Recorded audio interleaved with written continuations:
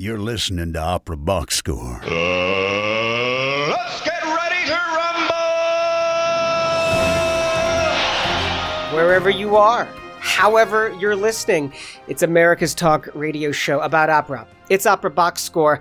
I'm George Cedarquist, joined this week by Oliver Camacho, Matt Cummings, Weston Williams, and Ashley Hardgrave. Wow, full house. Amazing. All right. This week, as Lydia Yankovskaya prepares to step down as music director of Chicago Opera Theater, we take a look at some of the swings and misses of her tenure, including being a 3-time Inside the Huddle guest on the OBS. Is that a swing or a miss? And then PJ files a report on the life and times of Malcolm X from the Met, and Lise Davidsen... Lise Davidsen joins us for a free throw on Janacek's Yennefer. Plus, in the 2-minute drill, France is the big winner in the World Cup of Opera, and opera company in Dallas attempts to show the relationship between opera and sports. Original idea. Make sure you subscribe to the podcast on Spotify. You're going to click follow. Apple Podcasts, hit that plus sign. Send us a voice memo. You can even email us your hot takes, mailbag at operaboxscore.com. Even just record your thoughts using the You Got Something to Say page on our website, operaboxscore.com. However you contribute, you're going to get the OBS merch, beer coaster, lapel pin, and the all-new #1 OBS fan foam finger just for sharing your hot take. Wow, full house tonight, kicking it off with Oliver Camacho. Quick little sports bit from me. It's almost the end of the season for tennis. I know the season is like interminable, and I don't know when they actually take a break, but the year-end finals in Turin are coming up next weekend, and I'll be very excited. Carlos Alcaraz did not do well in Paris. He was eliminated in the second round, and it sounds like he just does not have his mental game together after the Grand Slams. And there's some scandal brewing about how the WTA organized the similar event for the women in Cancun. There were many complaints about how poor the venue was and the organization of the tournament, and not giving players enough, recovery time between matches and whatnot. And their semifinal got rained out, so they actually had to move their final to today, as we're talking, actually, right now. Sounds like a total mess. Matt Cummings back after a pause. Yeah, I mean, it's almost as big of a mess as the Tyson Foods Dino Nuggets recall. So if you're an athlete trying to hit your protein macros, you can't use that as a source anymore. Weston Williams. God, I wish I'd paid attention to the news for a reference like that. This is why we need Matt on the show more often, because otherwise I just kind of sit here and avoid talking about sports that I know nothing about. Roll Tide. Ashley Hardgrave. Hi, gentlemen. I've missed you. It's nice to see all my guys in one place. I had the very interesting privilege of, for my job, being in Salt Lake City, Utah this past week. And I took it upon myself, besides doing religious cult tourism, which we can talk about, DM me, I'll tell you all about it. I also took the liberty of going to see a Utah Jazz basketball game. Nice. Ooh. To go to see one of the smaller city NBA teams. First of all, the Delta Center, they've done a lot of renovation. It's beautiful. And I'm telling you, whoever is directing their fan base and their fan initiatives, we need to hire them for the opera industry. I have not seen that many excited white sports fans all together in one spot. Not that we want to cultivate more of a white audience. It's just that I was in Utah and there's a lot of white people. But anyway, they were just so into it. By the end of the game, I was like, heck yeah, go Jazz. I was into it. Also, for Oliver, really jazzed. I'm gonna need you. You're gonna be a fan in the NBA after I tell you about this. I need you to Google Omer Yurtseven. He is an Uzbeki-born to Turkish parents basketball player. He played for NC State and Georgetown, and now he plays for the Utah Jazz. And my goodness. In fact, I'm gonna drop this name in the chat. You're gonna Google him, and then we're gonna hear back from you later in the episode. Yeah, okay. I just want your take on this man. The Cedarcrest family also went to a sporting event. My daughter plays elementary school volleyball, and so her team went to see a Northwestern women's volleyball game this weekend, and my son and I went. It was a total blast. Just so much fun. They treated us so well. I will say I spent $40 on food concessions, which felt high. But it's a single hamburger. Fun for all the family. Let's talk some opera. Tops and bottoms, cheers and boos. Sometimes you win, sometimes you lose. It's time for Swings and Misses. Swings and Misses was a new segment on the OBS we introduced a few weeks ago when Anthony Freud announced his departure from Lyric Opera of Chicago. And I didn't think we were going to need to bring it back quite so soon. Turns out that Chicago Opera Theater's music director, appointed in June of 2017 and who took over in the 18-19 season, Lydia Yankovskaya, is also moving on from COT, leaving a short trail of breadcrumbs. There's a bit of overlap in her departure and what's coming up next, but this is our chance to look at some swings, some victories, some home runs, and some misses from her tenure as COT's first female music director. I think we can first start by saying, a great swing, was her appointment as the first female music director. We don't want to just say she was the first woman music director for COT. She was the first woman in the country in that position in an opera house of any size. It truly was a big deal, especially back when they had Ashley Magnus on board. They had both the artistic and general director side both helmed by women, which is genuinely huge. Even before we say anything about the music or the productions, I think that was truly fascinating. But I think the first miss I want to talk about was that she was on our show multiple times, which could have only brought down her profile. But it was a hit for us. So, what can you say? She regrets it, probably. That's right. It was the 2020 Mother's Day Spectacular, Ashley. Yeah. That's correct. Yeah, I was fortunate to get to sit in on her second interview with us here at OBS with Oliver and me. And we got to talking on the break about raising kids and how challenging that can be for someone in her position. And it just got my wheels turning. And I decided to put together the Mothers in Opera episode, and it's still to this day, it's one of the things I'm most proud of in terms of building stuff on this show, besides hanging with you guys. Again, she's appointed in June of 2017, takes over in the 18-19 season, so she'll be concluding 6 seasons with the company. Matt Cummings, how do we start to kind of look at the big picture here and then drill down into the Yankovskaya years at COT? I mean, I would say that it was a changing of the guard that was very much heralded at the time with the outgoing of the former leadership in the Andreas Midasek era. It was Lydia was brought out to the audiences to really entice them to stay.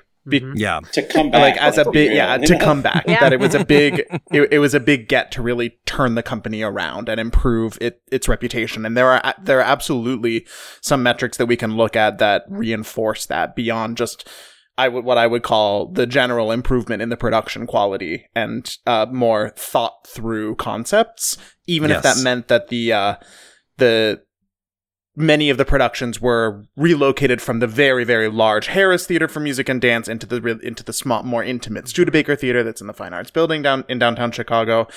But that didn't mean that they didn't do large productions either. Like Moby Dick was huge. Alan Turing was a really large project. When they needed those, forces of thousands, they were there, but not everything was in a space that felt a couple sizes too large for the company as it was. Yeah, exactly. This is a really kind of what you see. I mean, obviously COT has always been about doing their whole brand has been doing the stuff that Lyric won't do, right? Newer works in general. But the pattern that emerged with Lydia, I think, was you would have, I think before you're talking, I'm stealing this from Matt, before the show, we were talking about it.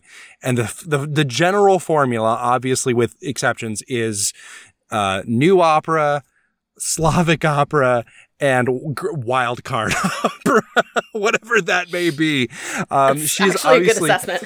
She is obviously she's a Russian-born composer. She's born in St. Petersburg, but has been in America for a very long time. And it was very important for her to have that the Russian operas brought over to the U.S. And I think every Slavic opera that we did, I'm not saying Slavic in terms of Russian, and the one Polish opera, King Roger, they were all Chicago premieres. Like, they had not been done otherwise, and they were done to fairly high quality. The general formula for those was that she would get like mostly local singers to do most of the parts, and then they would fly in one specialist from Russia to like really kind of take one of the lead roles. And that was always very exciting for me because, it's kind of a rare sight for a company the size and resources of Chicago Opera Theater to do that. And I was always very excited for those in particular. Obviously, we can talk about her Vanguard Initiative as being one of probably the most important legacies she has. Can you explain what that is before you... Yes. So the Vanguard Initiative was put together by with Lydia Yankovskaya, and it's basically giving especially Chicago composers an outlet and the ability to create new works. Sean Opebolo is a major one. Matthew Rescio. Yeah, Matthew Rescio. Stacey Darup is another local composer. Which is fantastic because, again, difficult, to be able to give young composers of color, women composers, that kind of platform on a fairly major level, and not just like have it be like kind of a side project, but because especially when Lydia was first hired, she, like you said, she was very much advertised to the audience as like, this is a big deal. This was her baby, as it were. Like, this is not just a side thing we're doing. Like, I often feel like the Lyric Opera of Chicago, whenever they do new works, it sometimes feels kind of secondary. Like, they're like, it's not on the main stage. It's kind of to the side. The creative, team feels different, even if it's not. But it really, the Vanguard Initiative, I think, is really cool because it feels much more central to what COT wants to be about. And to be clear, I'm not sure if it was explicit as the Vanguard project, but these are composers who had not written opera. Yeah, and exactly. The fellowship is a couple of years, and the first year is just like learning the craft and like understanding what it would take to write an opera, and then getting a chance to workshop something and produce a small scale show. And that is putting more composers in the opera composing pipeline, the way I think Opera Philadelphia also was trying to do. Exactly. And she's like extremely hands-on as a part of both Vanguard and the main stage productions as well. Like, as a part of the rehearsals for touring, that was an opera that had been workshopped for over 10 years, but they were still making changes while we were rehearsing so that it read better from the stage, because the instincts are great, and her understanding of what will work from a stage are really impeccable. Yeah, I really do want to point out the quality of her conducting, even on like just a very basic level, is really impressive. I feel like, I came to Chicago not too much before she was hired on, so I didn't get that much of a before and after contrast. It was a great time for Chicago. That I came and ruined everything. But like, I saw a couple productions of COT, and the orchestral... the way she handled the orchestra, it was almost night and day compared to the productions that I saw prior. Not to overly disparage anyone in particular, but I do think that she really has something. And I think that ties into like the one sort of big miss, quote unquote, at least for me, is that I think she became too big too quickly for COT to hang on to her, I think that just to sort of circle back to this for a moment, it's, we love a lady on the podium. There should be more. And she is an excellent advocate for that. But what I think is more important is that she's just good. It's not about she's good for a girl, quote unquote. It's that she is one of the leading conductors today. The fact that she just happens to be a woman is like a nice to have. It just so happens 100%. That she's got this gender, which, brings with it a different experience, different type of storytelling. But even if this were the exact same musicianship and vision and ability to create in somebody who was a different gender, I think we would still respect this person just as much. Oh, without question. Yeah, 100%. She's a fantastic artist, and it's hard to. Again, relatively recent transplant to Chicago in the grand scheme of things, but the amount of enthusiasm I have when people are talking with me about Lydia Yankovskaya, just in passing, is always like they get excited about her, for a reason. Yeah. It is not just incidental, and I think that with COT, especially given the past couple years after the pandemic has been kind of rough for them financially speaking, I wouldn't be surprised if she was starting to feel a little constrained by the ability of COT to retain someone of that reputation. And certainly she's been popping up all over the place. She's getting appointments everywhere, left and right. She's going to be staying on, I will say, with the Vanguard program, which is fantastic. Yeah, exactly. But like she is in demand in a way that she was perhaps not as much when she was first appointed. And it makes me a little bit sad that she can't, stay with COT a little bit longer. It makes the appointment of Larry Edelson make a little more sense. I feel like maybe they were holding back some of this information and bringing in somebody with the same ties to contemporary American opera as him, and keeping a major name in the the constellation of opera makers in the U.S. She's definitely one of them, and Larry Edelson is definitely one of them. And we're seeing the work from Beth Morrison Project, for example, make its way to Chicago, which I don't think was happening in the previous regime. Let's talk a little bit about shows that we thought might be, were just pure successes, and stuff that might have a question mark next to it. Yeah, I mean, I really loved Aleko and Everest. I had never heard either of those operas, and I was really thrilling to hear. In the season just before the pandemic, or the fall of 19. Yeah. Mm-hmm. Yeah. Right. I was excited that we had a chance to experience Moby Dick. I'm not sure. He says with a question mark at the end. Yeah, I mean, it's important to hear that opera. I think with that amount of dudes on the stage, I'd rather have Billy Budd in the end. But it's good that I got to hear. He's very particular about his male sailor operas. Based on Herman Melville novels. Yeah, that's true. Wow, so many connections. Sliver of the Venn diagram there. I loved the workshop of the Alan Turing opera. Yeah. Mm-hmm. I thought that the gender bender Carmen was a great was a great idea, and it was cool to hear Stephanie Blythe sing Don Jose, and it was great to give Jamie Barton her first opportunity to sing a role that she should be singing. Not out of Carmen, my goodness. I will also say with Carmen, what a coup in terms of social media. I mean, I know, Oliver's grandpa over here, but for us hip youths on TikTok and whatnot, like that was all over my feed, and it even showed up on my wife's feed, and she's not even on classical TikTok at all. Like it's genuine. It was genuinely like a huge, everyone was talking about it, genuinely organically viral moment, which does not happen often with productions. I don't think it happened often, at COT while Lydia was there. I think that was the exception to the rule. In general, it felt like some operas were not big events, and they needed to be. God knows, I know virtually nothing about marketing or social media, but at the end of the day, it's like, how are you going to get people there to see it? Moving to the Studebaker to a smaller venue is a great way to do it. But was there another really big event in the way that Carmen was?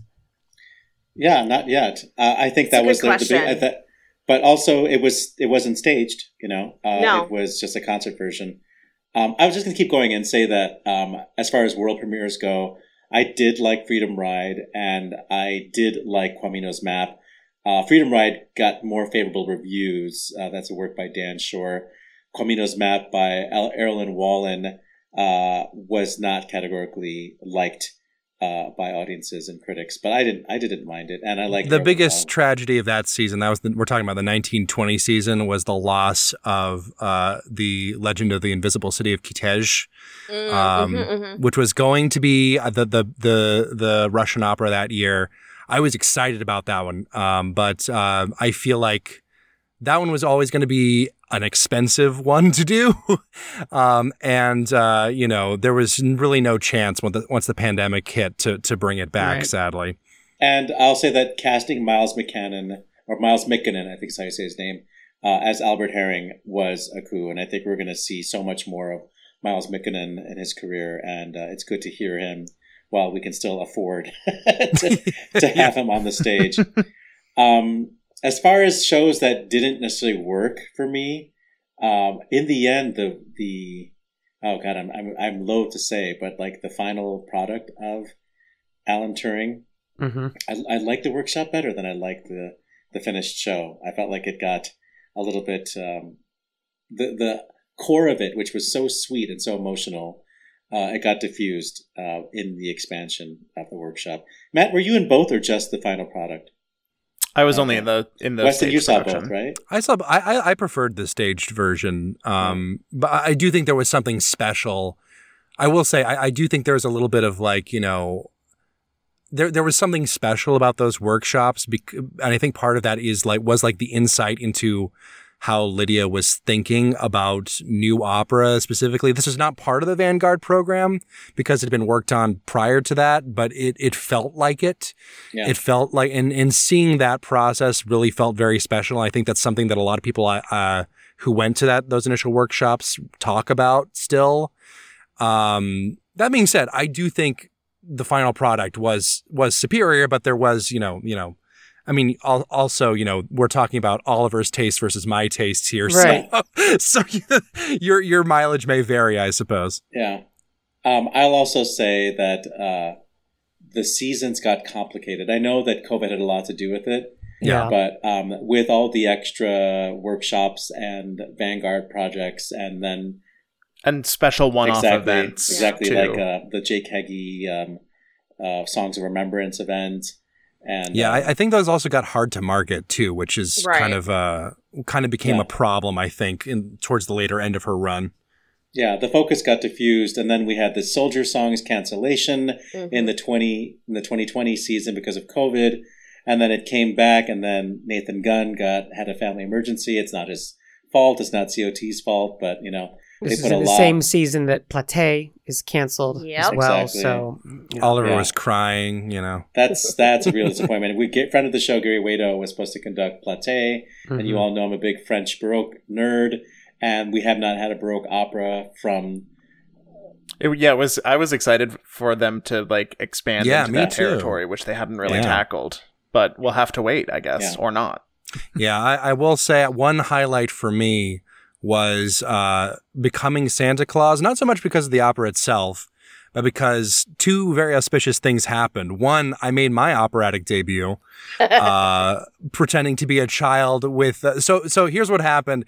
This was the 2021. This is late 2021. Yeah.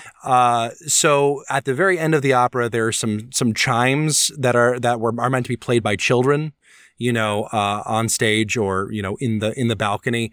And this was not long after, I believe it was Chicago, made it mandatory for kids to be vaccinated to perform in any groups like this. And there was an issue where some parents did not provide those forms. And so literally they call the COT folks called everyone who had ever been even slightly involved with Chicago Opera Theater, which included me, and said, "Would you like to be a child playing a bell for us?" And I was like, "Absolutely." Would I? Buddy the Elf over here. Yeah, literally. And also make sure the kids, were, staying in a line and, learning their parts, et cetera, et cetera. But the more auspicious thing that happened with Lydia specifically, and this is one of the wildest things I have ever seen in my life. So I believe as I recall, there were 3 performances. There was one performance on Friday, and then a full week and a Friday and Saturday performance.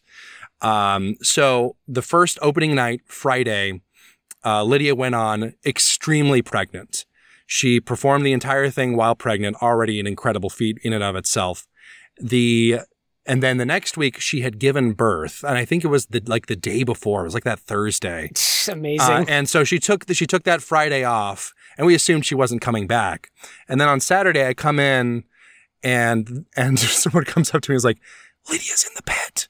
And I was like, well, "She's what?" She gave birth 48 hours ago, and she did the entire opera straight through, days after giving birth. And it might be the most impressive thing I've ever seen.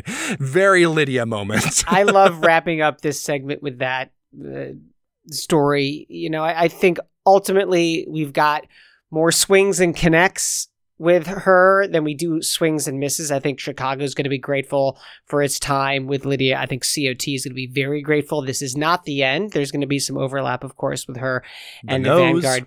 And the nose. And most importantly, we're going to be super excited to see where Lydia Yankovskaya goes next.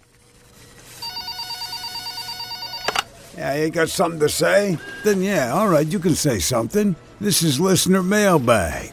PJ checks in from the Metropolitan Opera, The Life and Times of Malcolm X, from an early performance. Hello, Opera Box Score. This is PJ. I am on the terrace at the Met. We've just finished the first act of X, The Life and Times of Malcolm X. This is an opera in 3 acts. It's by Anthony Davis. It's a family affair. Tuliana Davis and Christopher Davis were all involved in the libretto and the story. It's a Friday night in New York. It's a full house. It was a tough seat to get my hands on for tonight, and I'm just glad to see that it's a very different crowd appreciating this story. They are vignettes of Malcolm X's life, 12 of them. So it's not going to make really much of a commentary, it seems, on what's happening, but just tell the story and let us make our own interpretations of what we think and how this person evolved from East Lansing, Michigan, all the way out to his death in New York uptown, not that far from where I am right now. So it's a fascinating portrayal. This did make its debut many, many years ago, 30 plus years ago, at City Opera. This is the Metropolitan Opera premiere of this opera. It's got all the studs and stars and glitter, really big ball gowns. It's a night at the opera for real here in New York on a Friday night. Thanks for listening, Listener Mailbag, and I'll report back soon.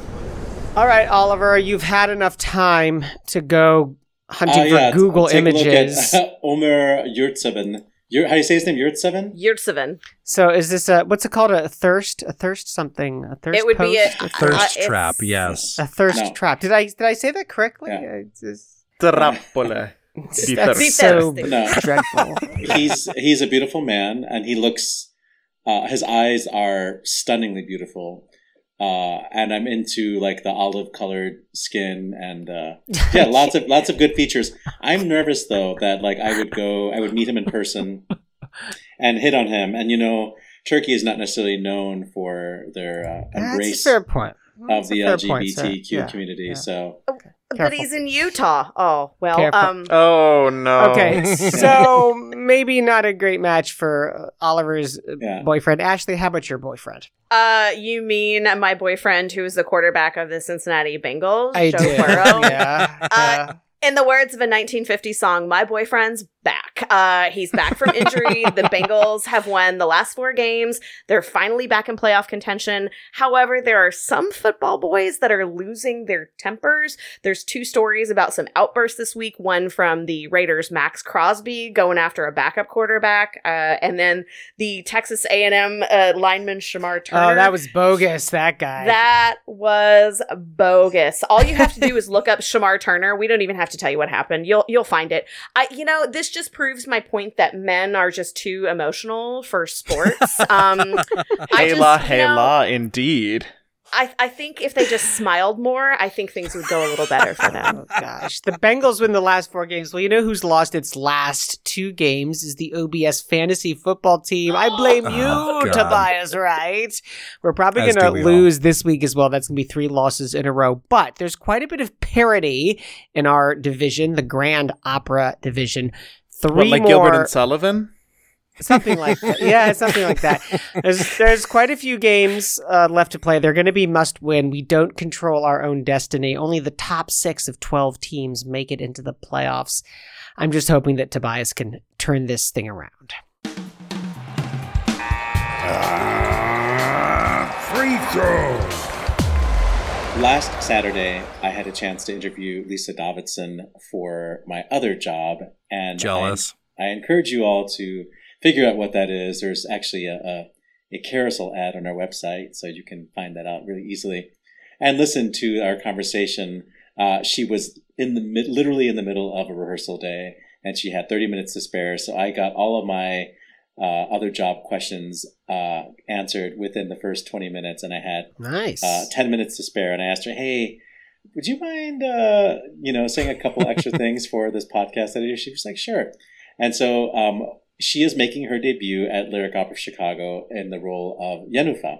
And that opens, as of this listening, it opens on Sunday.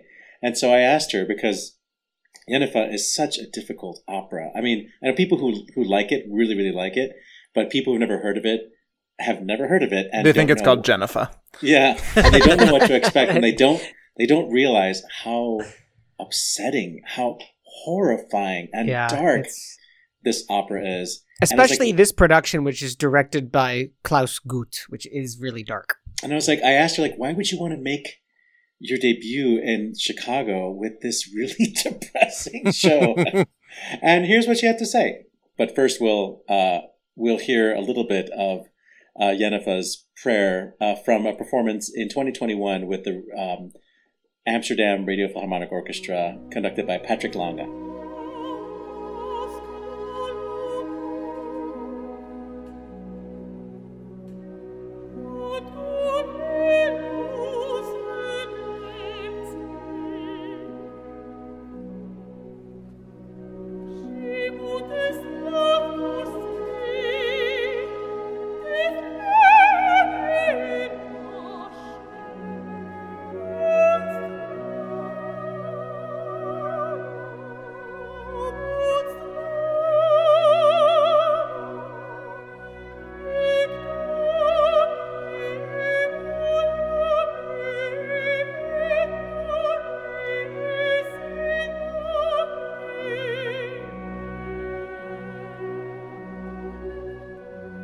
I cannot believe that I have just a few minutes with Lise Davidsen. Lise, welcome to Opera Box Score. I'm just insane right now. I'm sweating because I'm so excited to meet you. And I'm very much looking forward to Yennefer in a couple of weeks. And I think everybody wants to know, why this opera? It's so difficult. The story is so horrible. And, so many people want to hear you sing.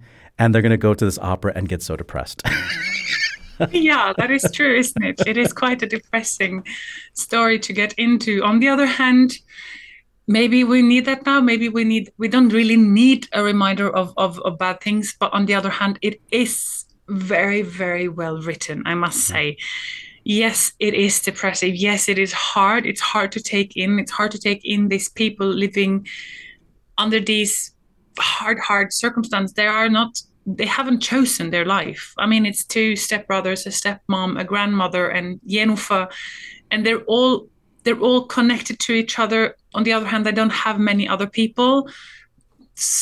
Most of their relatives are dead, and what's left, it's what's there, and they're all desperately holding on to what they have, such as Yennefer, who's, early on pregnant, with Steva's child, and Steva isn't really keen. And I think already in the beginning, this desperation, please change your mind, please choose me, please be with me. I think that is it's so recognizable, and especially when life gets tricky and life gets hard, then we sort of cling even harder to those emotions, and in a way it just gets down from there. But that said, the production is really, really beautiful. It's and I think that we talked about it yesterday because we were rehearsing third act, and there's this beautiful dance, and it's a lot of flowers, and in a way it gives you this time to breathe in all this sadness, and especially second act, where yeah, spoiler alert. I mean, the stepmother kills Jennifer's child, and in a way, she thinks she'll save her from misery. Of course, it doesn't work like that. She just makes her even more miserable and sad and everything. But then there's this wedding in third act, and it's so refreshing because you can breathe again. You can say, "Whew, there's a couple of minutes now with joy," or at least we want to have fun, and then it just breaks into the fact that someone found the baby. So then it's over again. But as you say, it is really, really hard. It's really, really heavy. But it's also beautiful music, and it's a wonderful cast. I must say, I look so much forward to it, and I'm really proud to be here and to be here with these people. It feels like these characters, they have no choice. And, everything that they do is like, well, there's only one man left. So now I'll marry him. Yeah, exactly. That's the thing. It's like, okay, and if I can't have that one, well, then I have his stepbrother. Yeah. So it's a very, it sounds so simple, but it's true for them. It is what it is. And they are all in the end, she ends up with the right man. He's been in love with her from the beginning, and she should have chosen him from the beginning. But of course, in that time, you could not have a baby. That would bring disgrace upon everyone. So this sort of pretending that she's gone away and pretend that no one knew she had a baby until they realized that it was actually hers. I think that is, unfortunately, it happens more than we want to acknowledge today. But how they deal with it is, of course, the really, really sad part in this opera. It's hard to tell if the opera is modern or actually very old-fashioned, in that Jennifer forgives, and the forgiveness is so enlightened. It's so harkens back to the Enlightenment, to like Mozart, and there's something really wonderful and incredibly emotionally mature for her to be able to forgive. But is that also because she feels so oppressed that she doesn't have anger, that she doesn't know how to escape, Yeah, I have also sort of circled around that, and I think I still do, because it's very generous of her. It's very grown up of her to do it. As you say, she's at a state where how much more misery can she take? She's been to hell and back several times within the last year.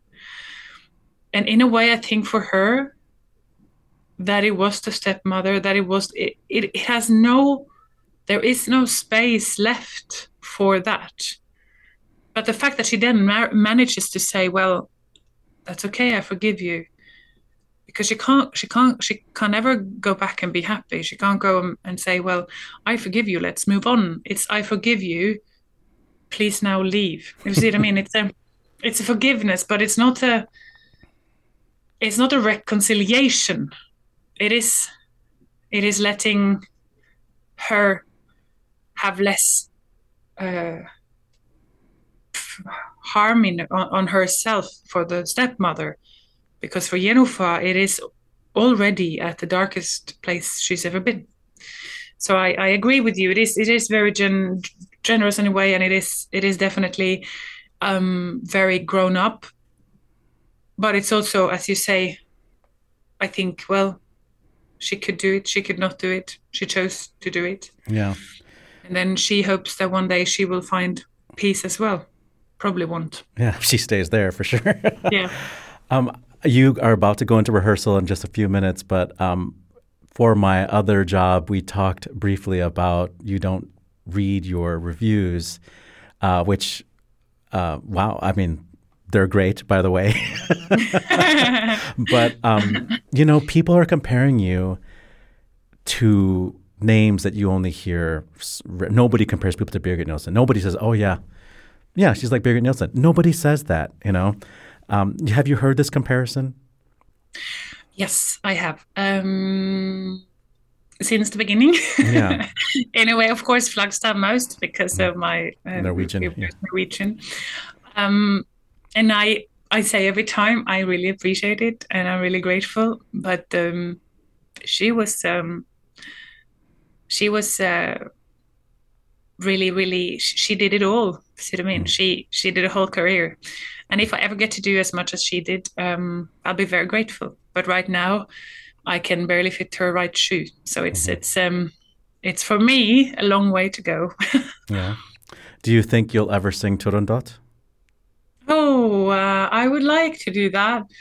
Just because it's so epic. I'm not sure I'm a big fan of the opera in terms of like story. It's a very interesting story, isn't it? Or it's uninteresting. I don't know. I haven't sort of made up my mind. But I love the music. So in that sense, I hope I get to do it. Yeah. Well, I would love to hear you sing the riddle scene. So that's maybe something maybe you and Freddie Di Tommaso can get in the studio and just record that. Exactly. He'll probably do it before me, though. Lise Davidsen, it has been incredible to meet you. Thank you so much for taking a few minutes to talk to us at Opera Box Score. Thank you. Thank you for having me.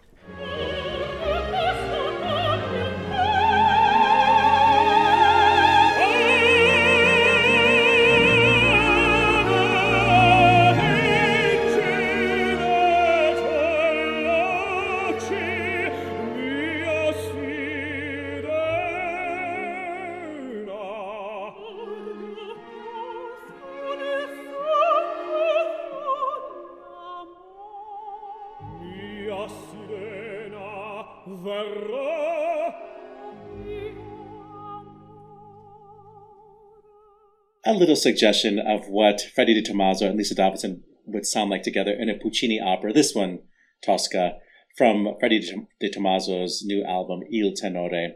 Jennifer opens November 12th with 5 performances through November 26th. And once again, you can hear a full interview with Lise Davidsen on WFMT. Thanks to Michael Solomon at Lyric Opera of Chicago for coordinating the interview.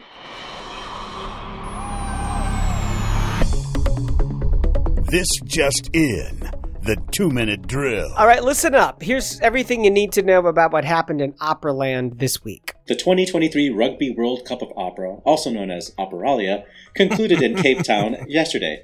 South Korean-based Stefano Park claimed the top male prize, singing an aria from Verdi's Ernani, while French soprano Julie Rosé won first place female with the Bell Song from Lakme.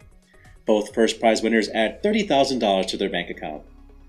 French mezzo-soprano Eugénie Jonot won the $15,000 Birgit Nielsen Prize for Dramatic Voices, the Female Zarzuela Prize, in addition to placing second overall, making her the night's biggest winner in terms of prize money.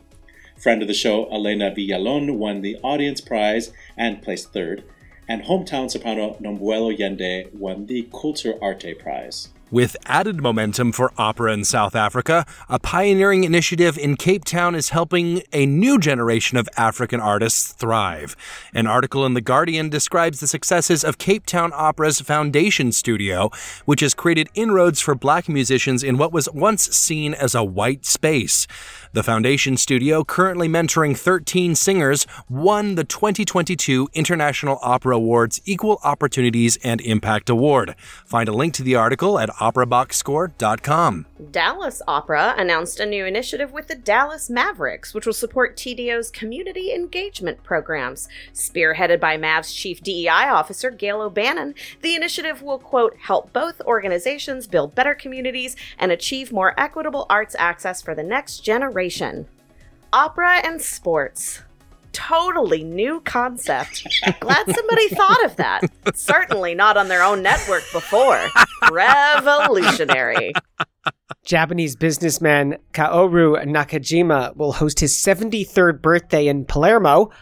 All of Palermo. Nakajima has booked several of the city's venues, including the Teatro Massimo, prompting the rescheduling of performances by the Sicilian Symphony Orchestra.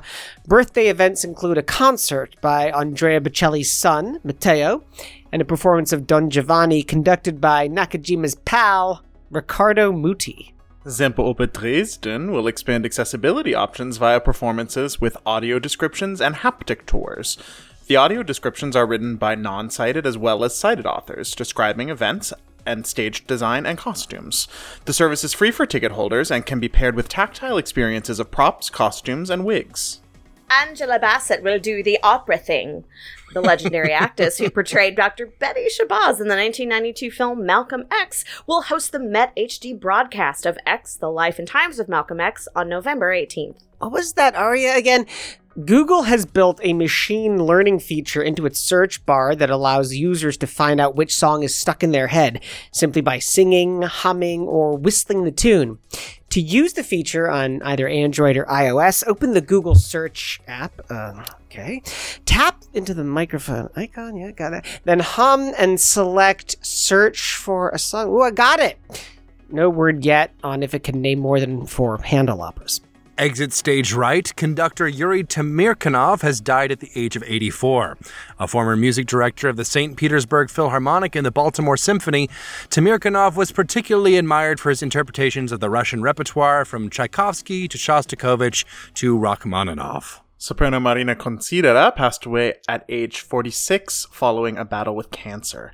She made her operatic debut in 2002 in Rio de Janeiro and sang such works as Eugene Onegin, Don Giovanni, Le Conte d'Hoffmann, Pagliacci, La Bohème, and Il Guarnarai. Met Orchestra violist Ron Aaron has died.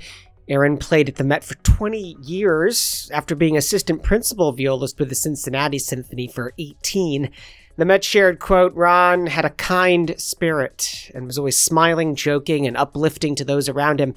After his retirement, he was a frequent presence in Met audiences. And on this day, November 6th, first performances include Francesco Provenzale's The Martyrdom of Saint Gennaro in Naples in 1644, Francesco Cilea's Adriano Lecouvreur in Milan in 1902, starring Enrico Caruso, Janáček's The Cunning Little Vixen in Brno in 1924, and Karl Orff's Catulle Carmina in Leipzig in 1943, and for Poops and Giggles in 1717 on this day, Johann Sebastian Bach went to jail for 3 weeks for breaking his contract for his service in Weimar. Birthdays include Belgian instrument maker Adolphe Sax, inventor of the saxophone, that invention from 1840, but his birthday on this day in 1814. American composer John Philip Sousa was born in D.C. in 1854 on this day.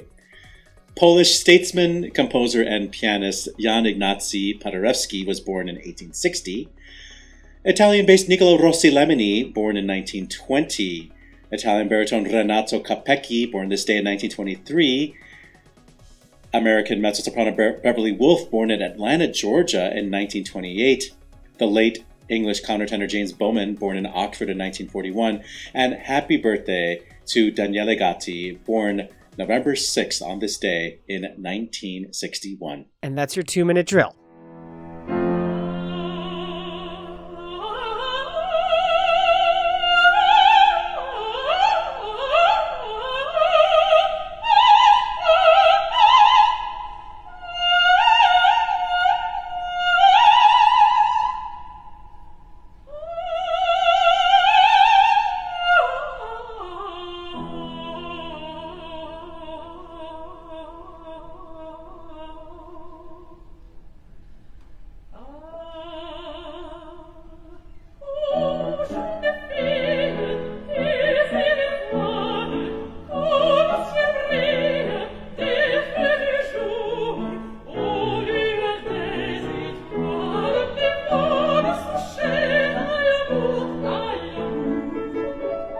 That was a little bit of the second place Operalia winner, who also won the Birgit Nilsson Prize and also won the Sarsuela Prize, Eugénie Jonot.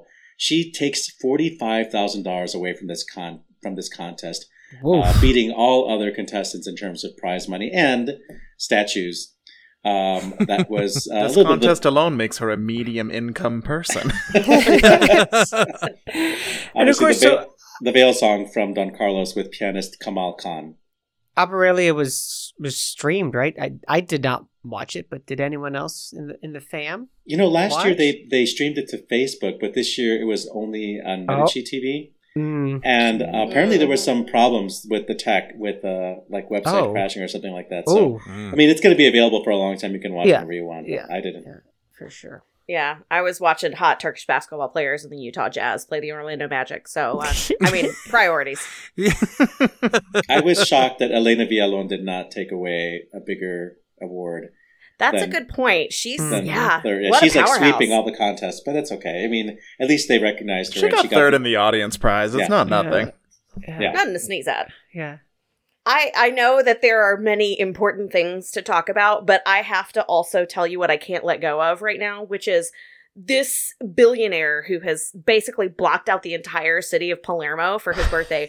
So it's his 73rd birthday. Right. They were going to do it for his 70th, but they couldn't because of COVID. Oh, did something happen?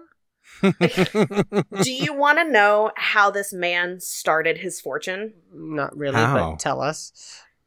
Amway. Oh. He made his first money in Amway. So as this in guy's- the Betsy like- DeVos MLM Oh. Amway. Oh, He no. made his So fortune filthy. with And he can't Amway. even afford Andrea Bocelli. Yeah, you had to get the I didn't even son, know his son sang. apparently. Well, he Can you doesn't. imagine if they made Riccardo Muti conduct him in a production?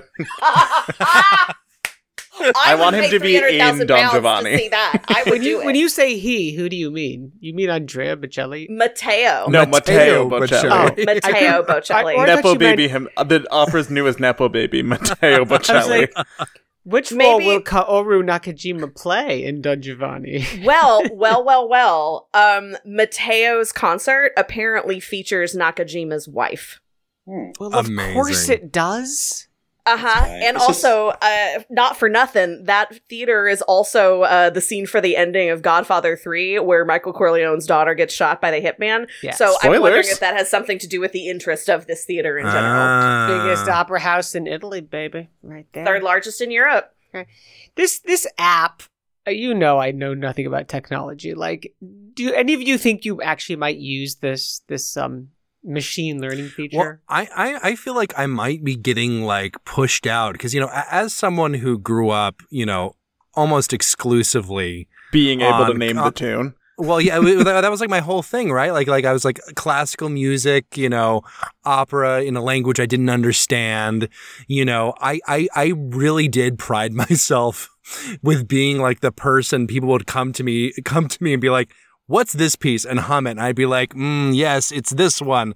But now Google's coming for me. So I don't know. We'll see. This is going to be a John Henry kind of situation between me and Google. So we'll see what happens. First of all, Weston, nothing could replace you. Not nobody, not no how. Aw, but thank you, this Ashley. is incredibly... Not entirely true, but in my heart. This is, though, really incredibly cool. If you think about it, I mean, we already have Shazam. That's kind of like the opening ceremonies of this type of machine learning. Are we familiar with Shazam on the Yeah, show? yeah.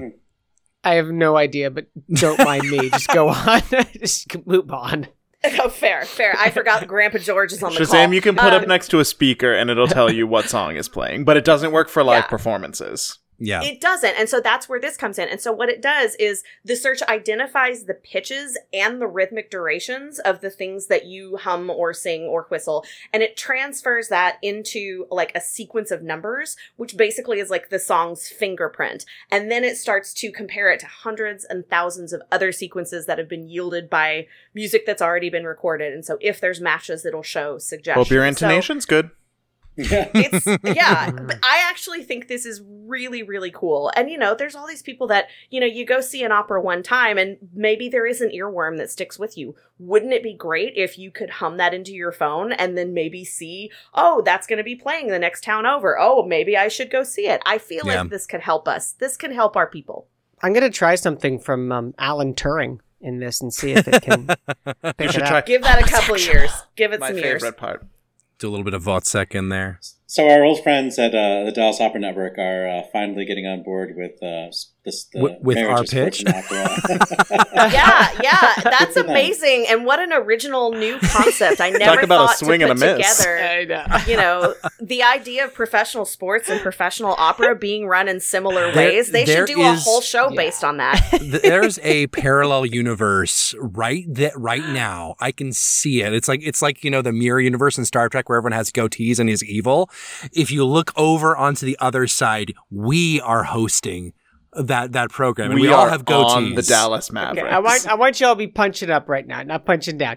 Here's the thing, though, is because I went to the website and the press release and all that, and like it's not It's a great actually idea. clear. Absolutely. Well, it's not actually clear like what's going to happen or why anyone should bother. Like it could be the Dallas Mavericks, or it could be like Big Oil, right? I mean, does it?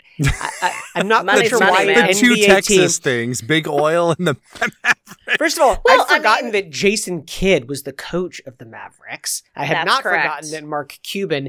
I think he's Is called the owner. Well, I think he's called in the press release. He's called the governor of the Dallas Mavericks. No, that I mean, sounds basically. right. Well, and The not for duly nothing, elected. this DEI officer for the Mavs was just recently elected to TDO's board, so I can't help but think that might have greased the wheels a little bit. But also, Yeah. I mean, the sports franchises in Dallas that aren't, the big one with the blue star and the way too big Jumbotron, like they're all looking for different partnerships in town to really sort of boost community efforts, community organizing, and just different things to sort of serve the youth of the DFW area. So, I mean, all jokes and snark aside, I do any partnership in this is good for me.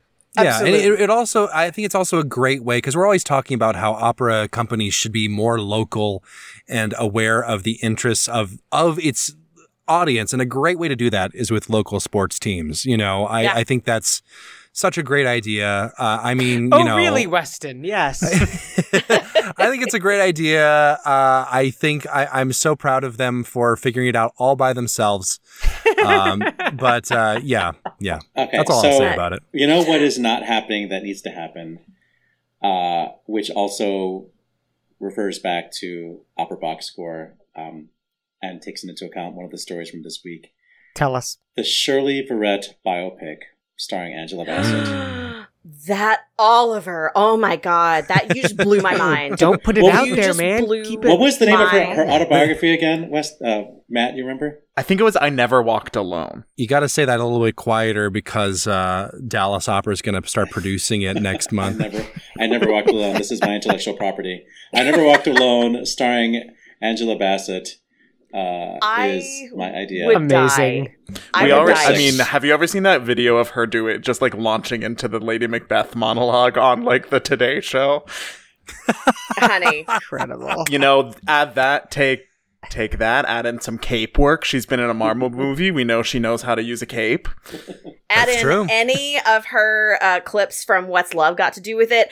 Add the car burning monologue from Waiting to Exhale, where she finishes with "It is trash" and then moves the cigarette and walks away. I'm dead. It's She's amazing. worked with Ryan Murphy, so she knows what camp is. It's 100%. What I love about Angela Bassett, there are many things. She's like one of the most talented actresses of our time. She is an insanely beautiful human. I told the gentleman before we started, she is the most beautiful human I've ever seen in real life. It is upsetting. She is ethereal and magical, and you don't know how it's real. But she's also done a lot of like opera adjacent things. So I love that she's doing this Met broadcast, because she played Dr. Betty Shabazz. By the way, she was excellent in that film. So I love that she's there and can offer sort of an insight into these real life characters. I also got to see her do many years ago an interview with Denise Graves just about sort of the life of an opera singer, the life of Black women in the arts. Like, so she's always kind of been like around the fringes of this. So it's really delightful that she's going to do. I can't wait. How to will they see make her scratch. look old for the later era of Shirley Verrett? Yeah. It's impossible. Let us wrap up the show. Good call. Bad call on Opera Box Score. Oh my goodness, so great to have the whole OBS crew together. It's rare, but man, when the planets align, it is nothing but fun. Good call, bad call.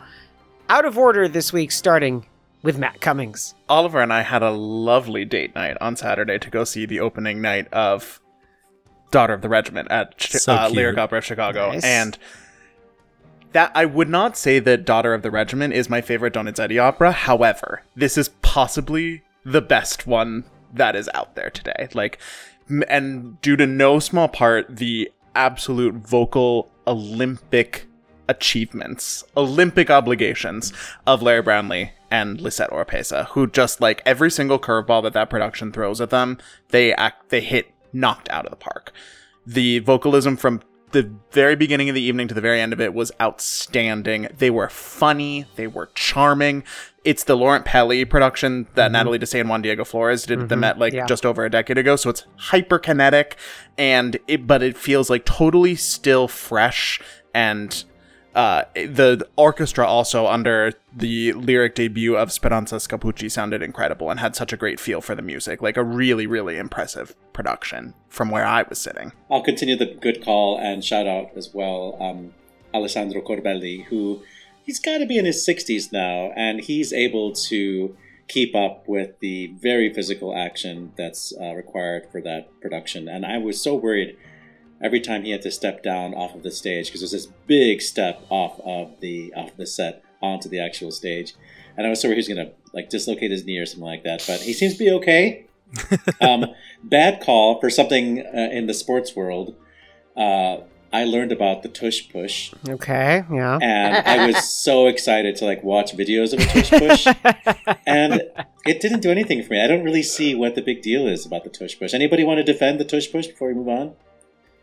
No. Okay. Resounding silence. Disappointing. Really. Well, Tush push. It's a disappointing. It's a Philadelphia Eagles thing. There's no possible way I would ever defend anything out of Philadelphia sports teams or fans. Weston Williams. We've been talking a lot over the past year about hashtag Callis100 being the 100th birthday of Maria Callas, but move over hashtag Callis100. It's time for hashtag Ligeti100 because George Ligeti is also turning 100. He's from a completely different world, and I found out that Boston Symphony Orchestra from November 12th to I believe the 19th is doing a series of concerts that's all Ligeti all the time, and God, I want to be in Boston so bad for this. Okay, you have no idea. We are in the middle of the Ligeti 100 year, but the Callis 100 year doesn't start until December 2nd. So we can have our own seasons, Oliver. It's fine. Ashley Hardgrave, please help. When opera meets HBO, what's making me happy this week is the Gilded Age, the HBO series, is coming back for season 2, and yes. One of the central parts of this ridiculously camp show for season 2 is the opera wars of the 1880s. So I am excited to see like how they handle the Vanderbilt's battle. I mean, we know how it eventually all shakes out, but I cannot wait to see what they do with this. And I'm very excited that like hoity-toity opera folks of the 1880s are going to be featured in the season 2 Gilded Age. Bad call from me. This just in this afternoon on the day we're taping. The Cubs have fired manager David Ross, the catcher from our 2016 World Series winning team. He's been replaced by Craig Counsell from the Milwaukee Brewers. If you're a Chicago fan, you start by hating the St. Louis Cardinals. The Brewers have to be next. This feels like we are poisoning the well of Chicago North Side baseball. That is it for this week's edition of America's Talk Radio Show about opera. Make sure you subscribe to the show wherever you get your podcasts. Get your voice heard and find links to stuff we've talked about at our website, operaboxscore.com. And that's also where you can put your money where our mouths are. Give back to the OBS on the Support the Team page. Your announcer is Norm Waddell. Your creative consultant is Oliver Camacho. And your audio editor is Weston Williams. For co-hosts Matt Cummings and Ashley Hardgrave, with guest Lise Davidsen, I'm George Cedarquist, asking you to continue the conversation about opera as you serve time in jail for missing that gig. We're back with an all-new show next week when Ashley gives us a field report from Washington National Opera's production of Grounded. Plus you get more opera headlines, more hot takes, and more Turkish thirst traps. Join us.